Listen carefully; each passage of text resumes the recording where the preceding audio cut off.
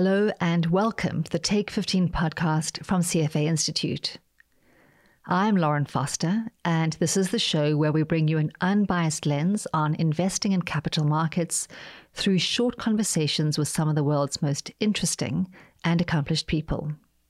On today's show, we're exploring a topic that is at the center of some of the most fascinating debates in investing, ESG, or environmental, social, and governance considerations. My guest brings a wealth of experience to the topic. Heidi Ridley is a CFA charter holder and co-founder of Radiant ESG, a consulting firm that advises on approaches to ESG investing and programs that promote diversity and inclusion with an emphasis on culture. Most recently, she was the CEO of Rosenberg Equities, a $20 billion pioneer in systematic investing.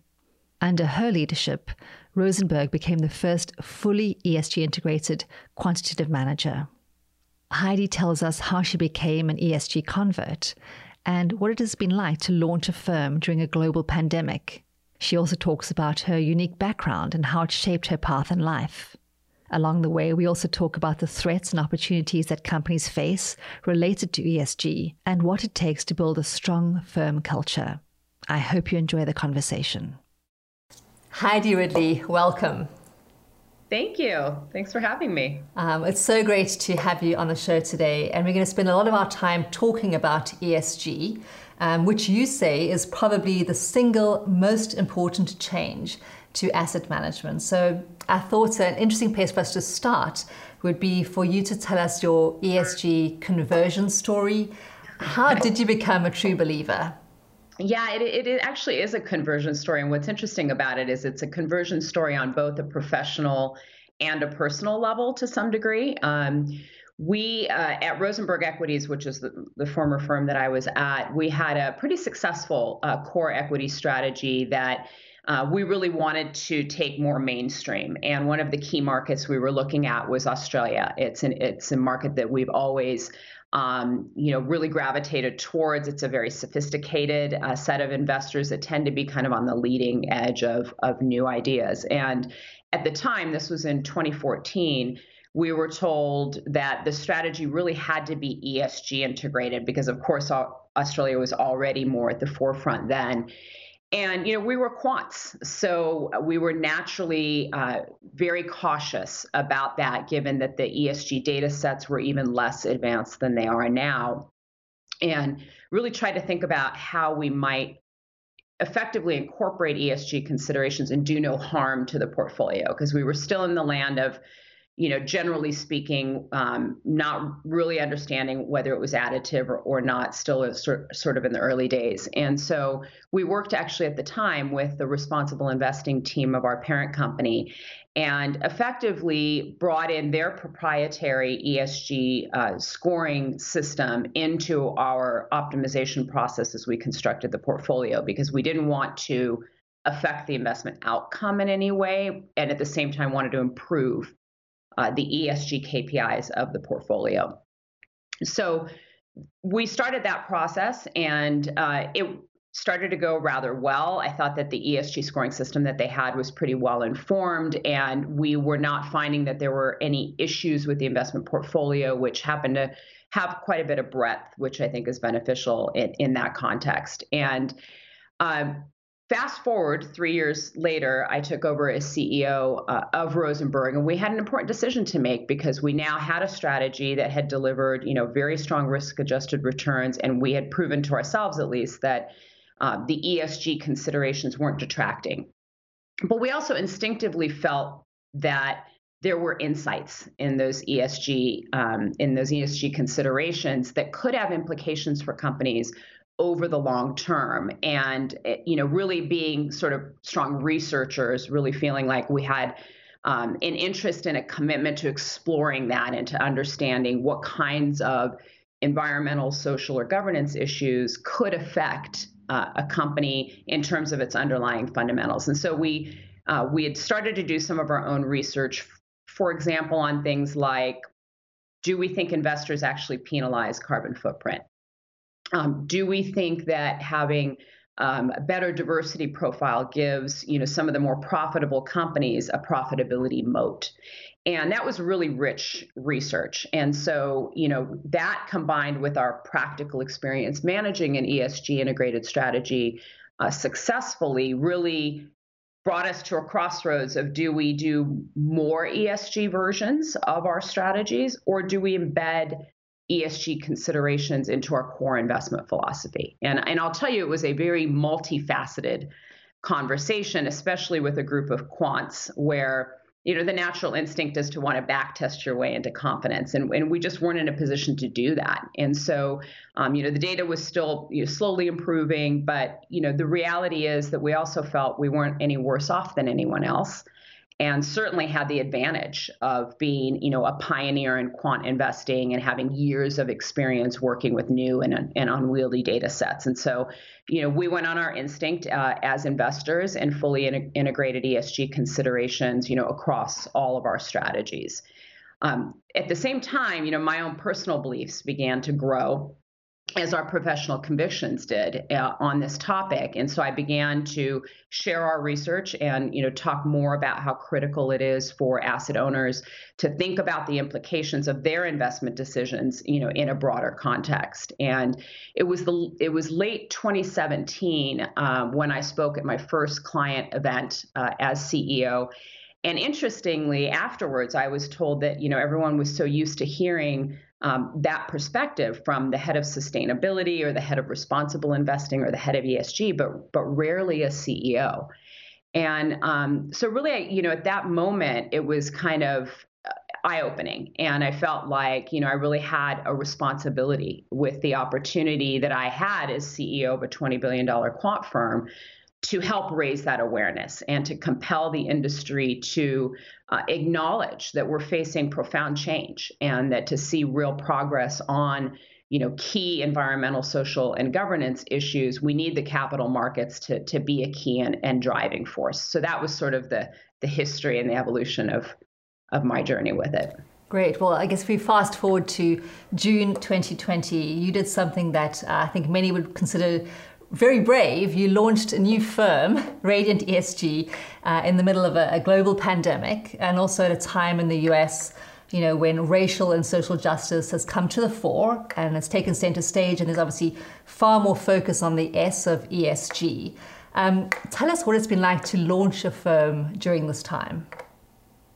It's certainly been interesting. I've been thinking about the idea for some time. I had elements of it that had emerged in my strategy and vision for Rosenberg as a CEO. And so it was something that had been percolating and really sort of synthesized into becoming almost a calling earlier this year. I certainly had not anticipated that I would be launching a new venture in the middle of a global pandemic. But I think that presents sort of opportunities and challenges at the same time. So it's really interesting. But I did really feel like no better time than now. I mean, at the end of the day, I think it's time. I really do think it's time for talk to turn into tangible action. And it was time for me personally to pursue something that I felt had true purpose and make the last sort of 10 to 15 plus years of my professional career matter. The reality is we simply don't see many examples of the kind of firm that my partner Catherine and I, want to build. And our vision was really to create sort of the asset management firm of the future by embracing ESG considerations as a necessity in building sustainable investment portfolios, and at the same time carving a path for women and minorities in this industry for generations to come. And that diversity side of it is the part where progress has been incredibly, incredibly slow, and there really hasn't been material change in the last decade. So just parenthetically, you mentioned you'd spent 18 years at Rosenberg, 3 of the last years as a CEO. It must have been a gut-wrenching decision to move and to leave. It really was. When I joined Rosenberg 18 years ago, I was really impressed with not only the investment approach that I thought was quite unique, and had a logic to it that sort of appealed to me, but really the culture and the people there make it an incredibly special place. And it's always been, very organically diverse. I can't take credit necessarily for creating the diversity within the organization, but given my own, personal beliefs in diversity and the power that it has, I certainly spent a great deal of my time as COO and chief of staff, and then as CEO, cultivating that and really trying to bring about the best in that. And doing something like that and spending that kind of time with a firm, and with the people there, who the tenure was, there were people there. My partner Catherine was at Rosenberg longer than me, so it's hard to not feel very invested. And I was very invested in Rosenberg. I really was very committed to its success. I continue to be, watching it from afar, I guess, in that way, and championing their success. But it did feel like it was time to take on a new challenge, and to take a passion I have for key topics in this industry, and really take it to the next step and try to do things that I really couldn't do at Rosenberg just by construct. And so it's a little bit of a leap out into the void, but and it was hard to say goodbye. But I continue to have tremendous support from the Rosenberg community, from my former parent company, in terms of what we're trying to do, and really more broadly within the industry. I've spent more time in the last few months talking to just people across the industry in a variety of different roles, and the level of encouragement and support we're receiving for this vision we have for Radiant is just, it's really exciting, actually. I think we have a lot of support out there. Well, that's great. I want to come back in a few minutes to the culture piece that you just touched on. But before we do, I'd love to hear a little bit more about Radiant ESG. We've seen sort of a rising tide of ESG this year, sort of record inflows. How is Radiant ESG different? Sort of what sets you apart? What is your vision for the space? Sure. We're trying to, effectively at the 50,000 foot level, Radiant ESG is intended to be a diverse owned, truly ESG integrated investment platform, investment firm. But as part of it, there is another dimension that we think is really important, that it augments the investment approach to ESG, which is having a personal commitment to progressing environmental, social, and governance issues, whether that is through advocacy, through mentoring, through contribution to different initiatives that are out there. Ultimately, we would like to be able to set aside some of the profits of the company to invest in smaller efforts to progress environmental, social, and governance issues in a positive direction. So it's sort of got this cohesive, message to it. But more practically speaking, we have multiple objectives. One is, obviously, we need to deliver superior investment results for our clients, and we intend to do that by, investing in companies that make the world a better place, by being deeply committed to ESG anchored portfolios through investment, divestment, and engagement. And I can talk a little bit about that. But we do believe that in doing that, we need to be a company that is the type of company we want to invest in. And that means both authenticity, we do what we say, and playing our part as a team in helping bring about necessary change in our industry, as I talk about, but also in the companies in which we invest. And at the same time to really demonstrate that a business led and managed largely by women and minorities can be successful and can achieve sustainable results, which will hopefully carve a path, like I said, for generations to come. I think that is really the challenge, is that diversity today, in a way, I feel like, is where ESG was 5 years ago, where there's a feeling that there's some sort of trade-off, that if you back a women or minority run firm, that you're it's a do good thing, and you're probably giving something up on the other side. And obviously, we're firm believers that that is not the case. We led a very successful, diverse firm.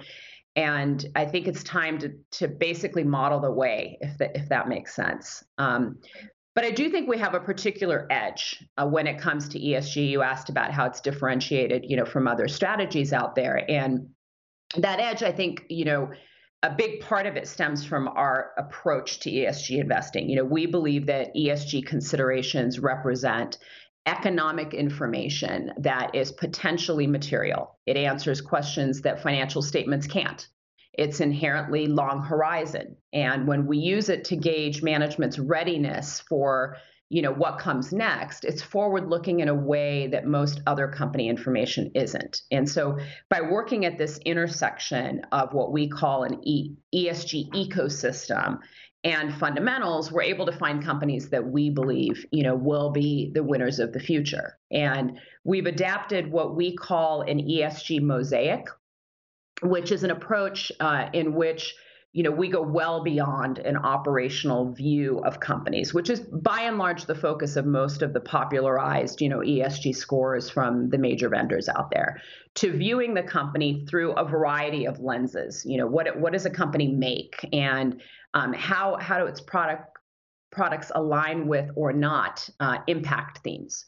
Where a company and its customers and its employees operate, how a company stacks up along purely ethical dimensions. What are consumers saying about the company? And very importantly, I think we need to consider a company's evolution, their path of travel, because all of that gives us, sort of a more robust mosaic with which to create a more robust assessment of companies' threats and opportunities, and therefore as potential investments. And so we do worry a little about some of the big passive ESG strategies out there that are really using only one type of ESG information, or only looking at point in time company ESG footprints. A lot of them have piled into big tech names, which really only look good along one or two narrow dimensions. And so we worry about performance for ETF participants as several of the names that have really run up in price recently. But we also worry that there will be a conflation then of tech and ESG in investors' minds, which is really a mistake. So we're trying to bring more sophistication, I guess, to this topic.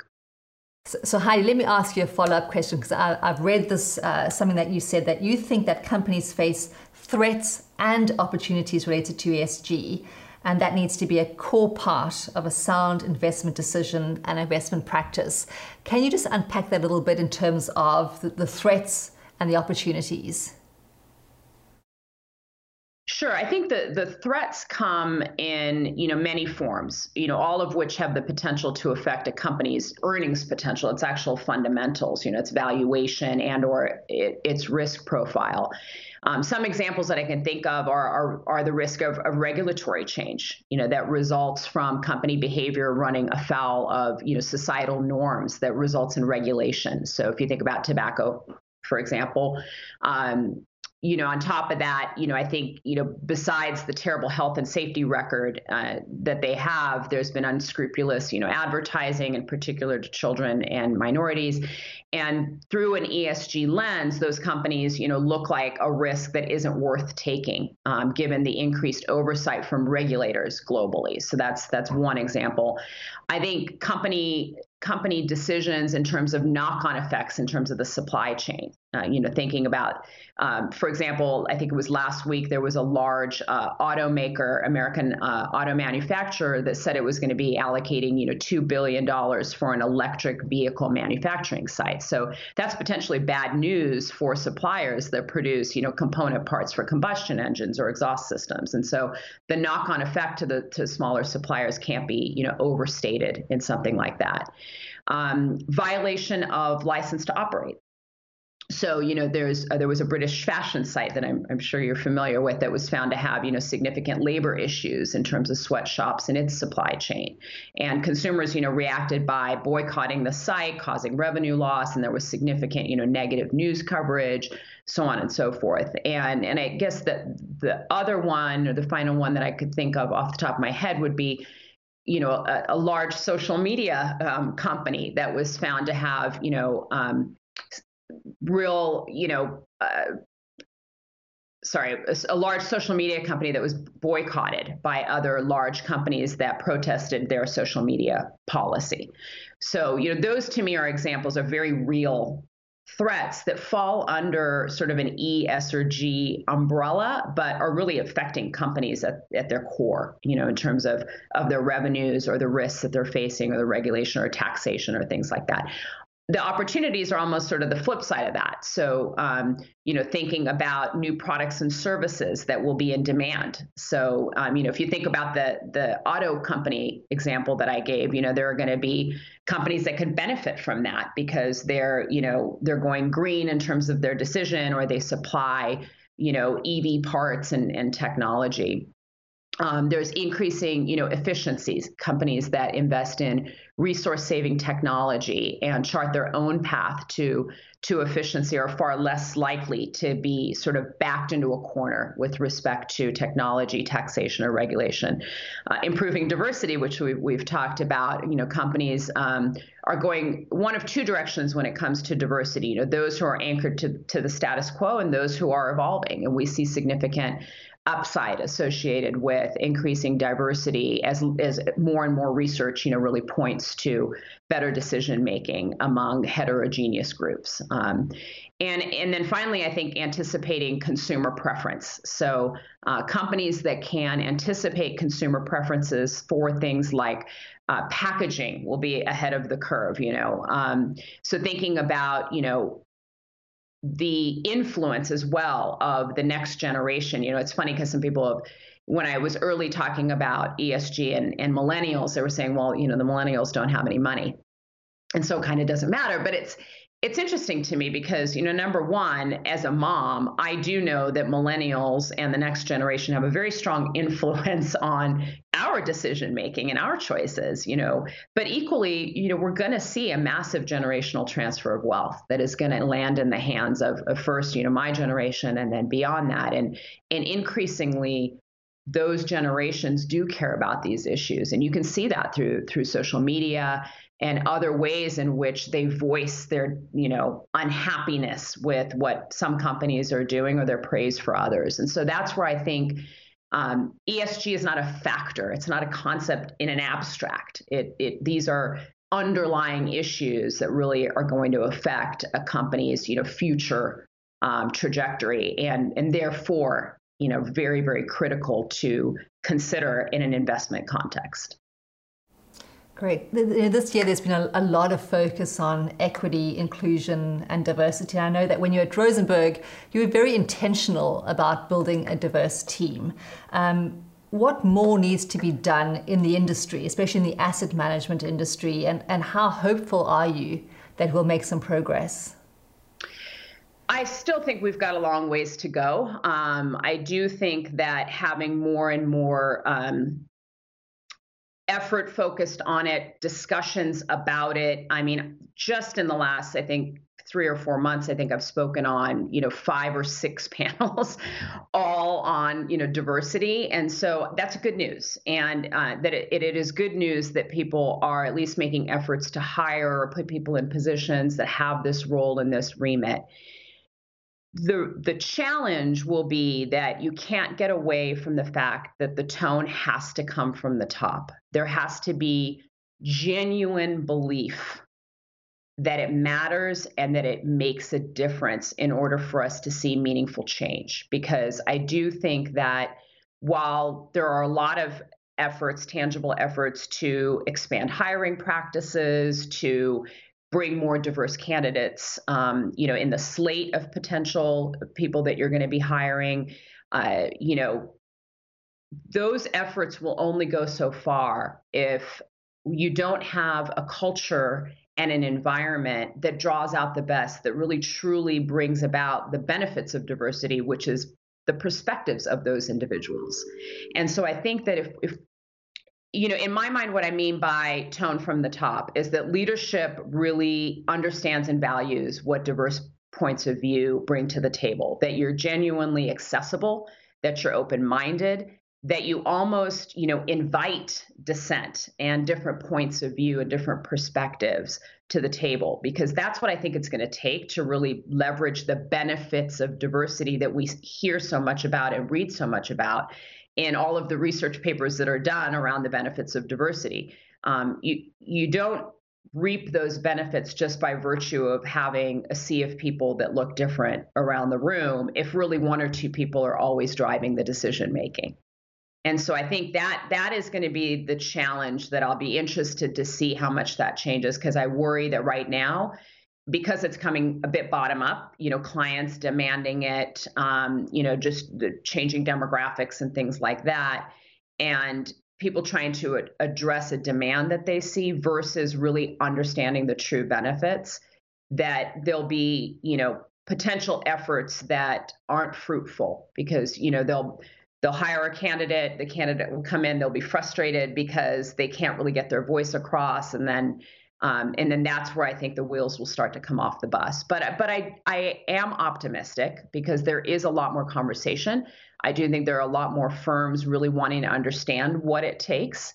And if they can marry that, with a personal conviction in the topic, then hopefully we'll see things move. But in the end of the day, it has to change, because the reality is that companies are not going to survive, let alone thrive, if they can't reflect the changing demographics and therefore changing needs and interests of their customer base. So let's stick a little bit with this tone at the top, especially as it relates to culture.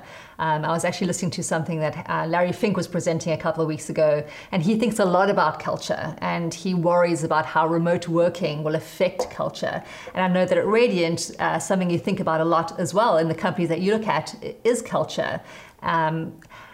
How do you foster a good culture in a company? What are you looking for?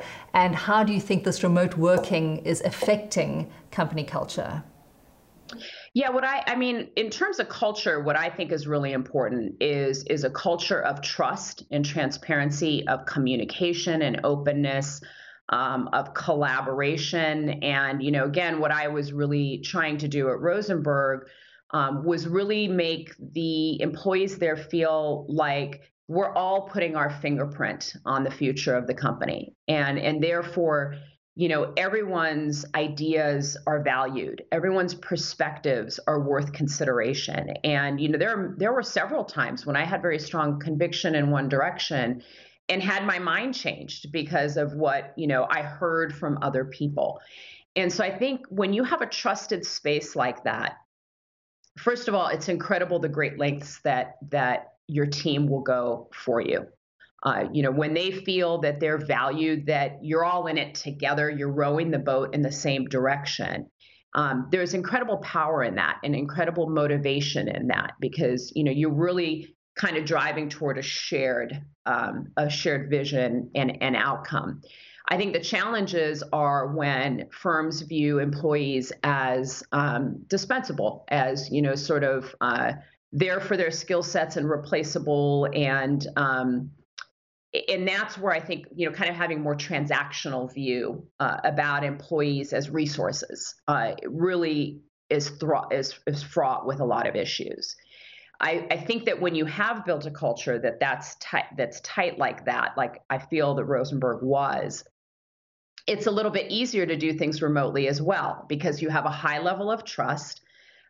You are already naturally communicating, each other on a deeper level. And so, there are roadblocks in that you're doing it, via video camera on a computer versus, seeing each other in person, but it is a little bit easier to continue to try to maintain it, but it does take effort. It does take, making that extra effort to, call people or organize settings in which the team can interact, even if it is virtually.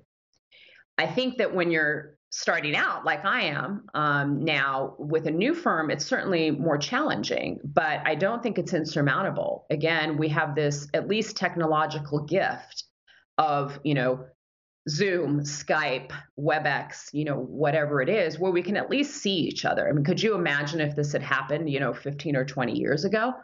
And so I think that, leveraging those kinds of tools and doing more than just meeting to discuss transaction, projects and where projects stand and, how you're progressing on different things, but peppering that in with some more kind of social interactions and ways to have, opportunities for the team to come together and share, perspectives. What are the challenges? What are the opportunities? How are we dealing with those?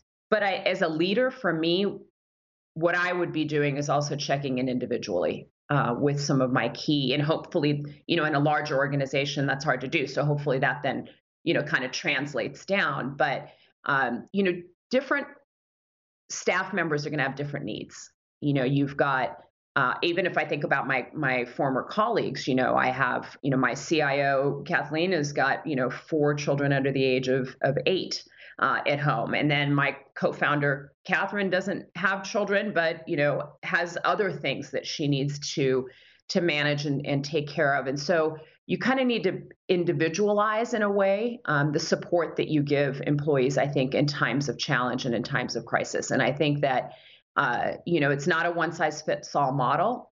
There has to be a willingness to tailor an approach to what that employee needs. But if you can do that, that goes a really long way in terms of engagement, of commitment, of loyalty. And I think that a lot of firms will find that they will get, far more out of their employees by doing that than if they don't. So you mentioned sort of putting in the extra effort. And if I look at your career, there are a series of steps along the way where you seem to have put in a lot of extra effort. And I would love to hear your personal story. We're all products of our backgrounds, but you have a very unique background that really has kind of shaped your career and some of the choices you've made. Could you share your background with us, please? Sure. My background has definitely shaped who I am, and it was not an easy background, but I am very grateful for the experiences that I went through, because I do think it really has given me some of the characteristics that I lean most heavily on and that I think have really served me incredibly well.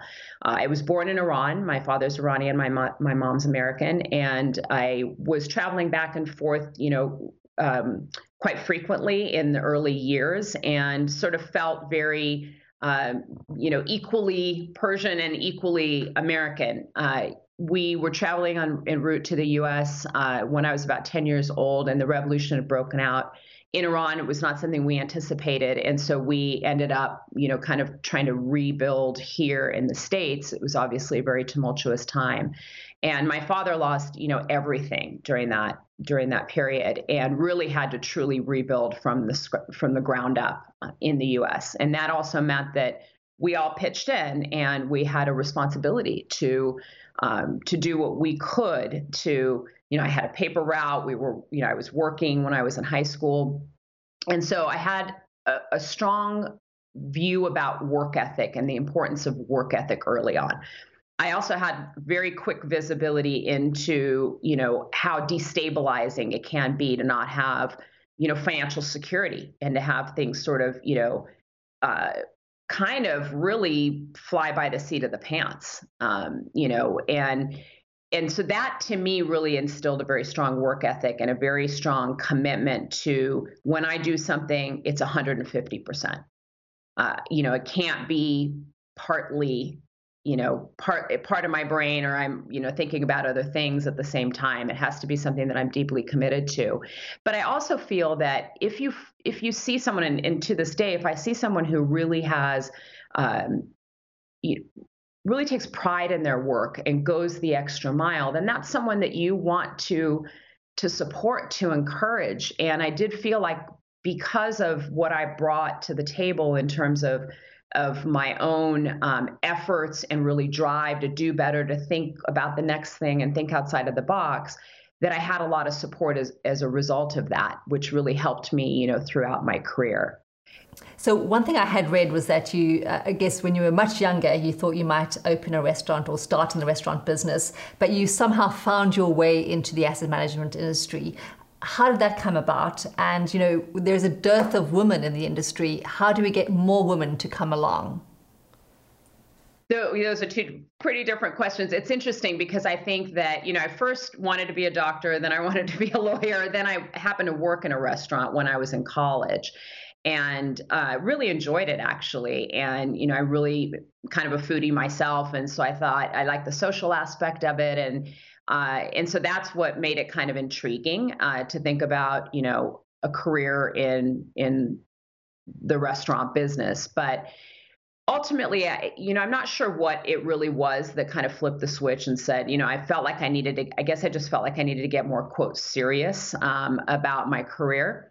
And so at the time, I really didn't know what I wanted to do. And I pursued a wide range of potential opportunities from, publishing to being an accountant to all different kinds of things. And I did stumble into a potential job with an investment banking firm that was really the start of it. And it was just a great team. I didn't know anything about the industry. It was an executive assistant position. So I didn't really need to know a lot about the industry, but the team was a really special team and I knew it from the interview process. And so that's kind of what drove me. And I guess maybe therein lies a little bit of an underpinning to how I think about teams and culture. But it was a great start, and it really hooked me right away. In particular, this idea that you can be in a position to create financial stability for others, to help others, retire or just have a nest egg or whatever their financial objectives were. And so that was a pretty quick hook early on. And so that, was sort of the start of it. And then from there, I really felt like, I built on that by taking my CFA and learning more about investing. And it really went all over the place, interestingly enough, within asset management. However, I started out with a sales and marketing, focus. I did RFPs. I went into product management. I've done a variety of different roles within, this financial services industry. And so I guess segueing into what it might take to attract others, I think it's a few things. One, I do think the demographics of the industry need to change. It's going to be difficult for us to continue to try to attract women and minorities to the business if they can't see themselves. And the good news is I've seen and met so many incredibly talented, women and minorities in the last several months as I've been looking to launch Radiant that I'm would like to get more of those faces out there and leading in the industry because there's a lot of talent out there. And I think that talent will draw other talent to the table. So I think that's one thing. I think the other is to go back to our roots as an industry and what we're here to do, which is to serve our clients and to help our clients meet their investment objectives. And, to do that in the best and most thoughtful way possible and get away from doing things purely for marketing purposes or to gather assets and to try to increase, profitability at the margins. And obviously those things are important to run a well-run business. But I think that if we go back to really the core purpose, I think that will be very appealing to the next generation.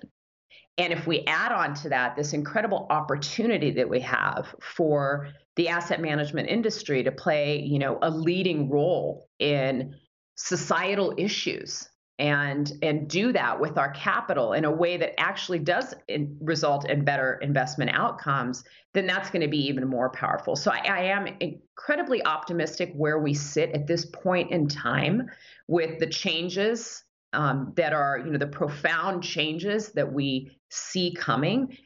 If we can view it as an opportunity for us to bring about positive change. And I think that will be an incredible attractor, for the next generation. But the last thing that I would say is that I do think we need to also provide that education more broadly and more deeply. So starting earlier in school with children, educating them about financial matters, which, really doesn't happen. It's pretty striking. But also more broadly, changing our language so that it's more accessible to, a broader group of individuals. So we don't kind of perpetuate this sort of inequity through, acronyms and sophisticated language that can be off-putting to a wider part of society. So I think that there's a huge opportunity here, and I'm optimistic if we think about it the right way and drive our resources and our leadership and our voices in the right direction, if that makes sense.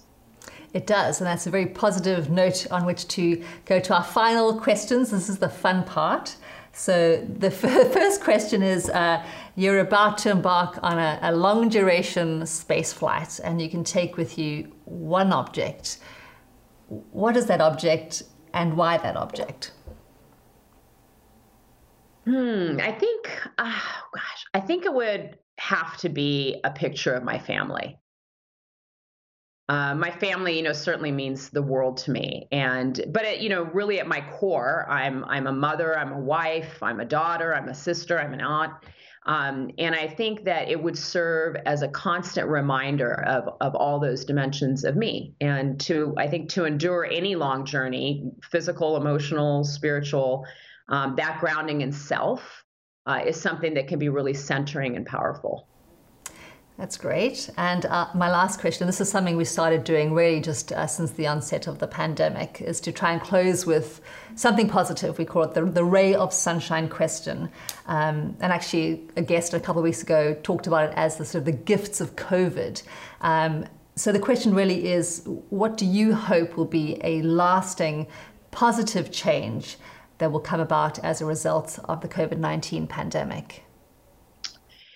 Well, I think certainly the pandemic has been a swift reminder of the interconnectedness, of life on Earth. We're not somehow separate and distinct, from our natural world, let alone each other, and that we're all connected. And the minute that we reorient ourselves in that direction is the minute that I think real progress can be made: economic, environmental, social. We can have all sorts of political battles about how best to accomplish this, but I think the best recognition that we're in this together is not a political statement, merely a statement of fact that, I think COVID has laid bare. Great. Well, this has been really, really interesting, Heidi. Thank you so much for the conversation. Thank you. I really appreciate the opportunity to speak with you, Lauren. Good to have you. If you enjoyed today's episode, please consider rating and reviewing us on iTunes or wherever you're listening. We'd love to hear your thoughts, and it helps others find the show. Also, a quick reminder, this podcast isn't intended to provide expert advice on the topics we covered. If you need tax, accounting, or legal advice, please consult a professional. I am Lauren Foster. Thanks so much for listening.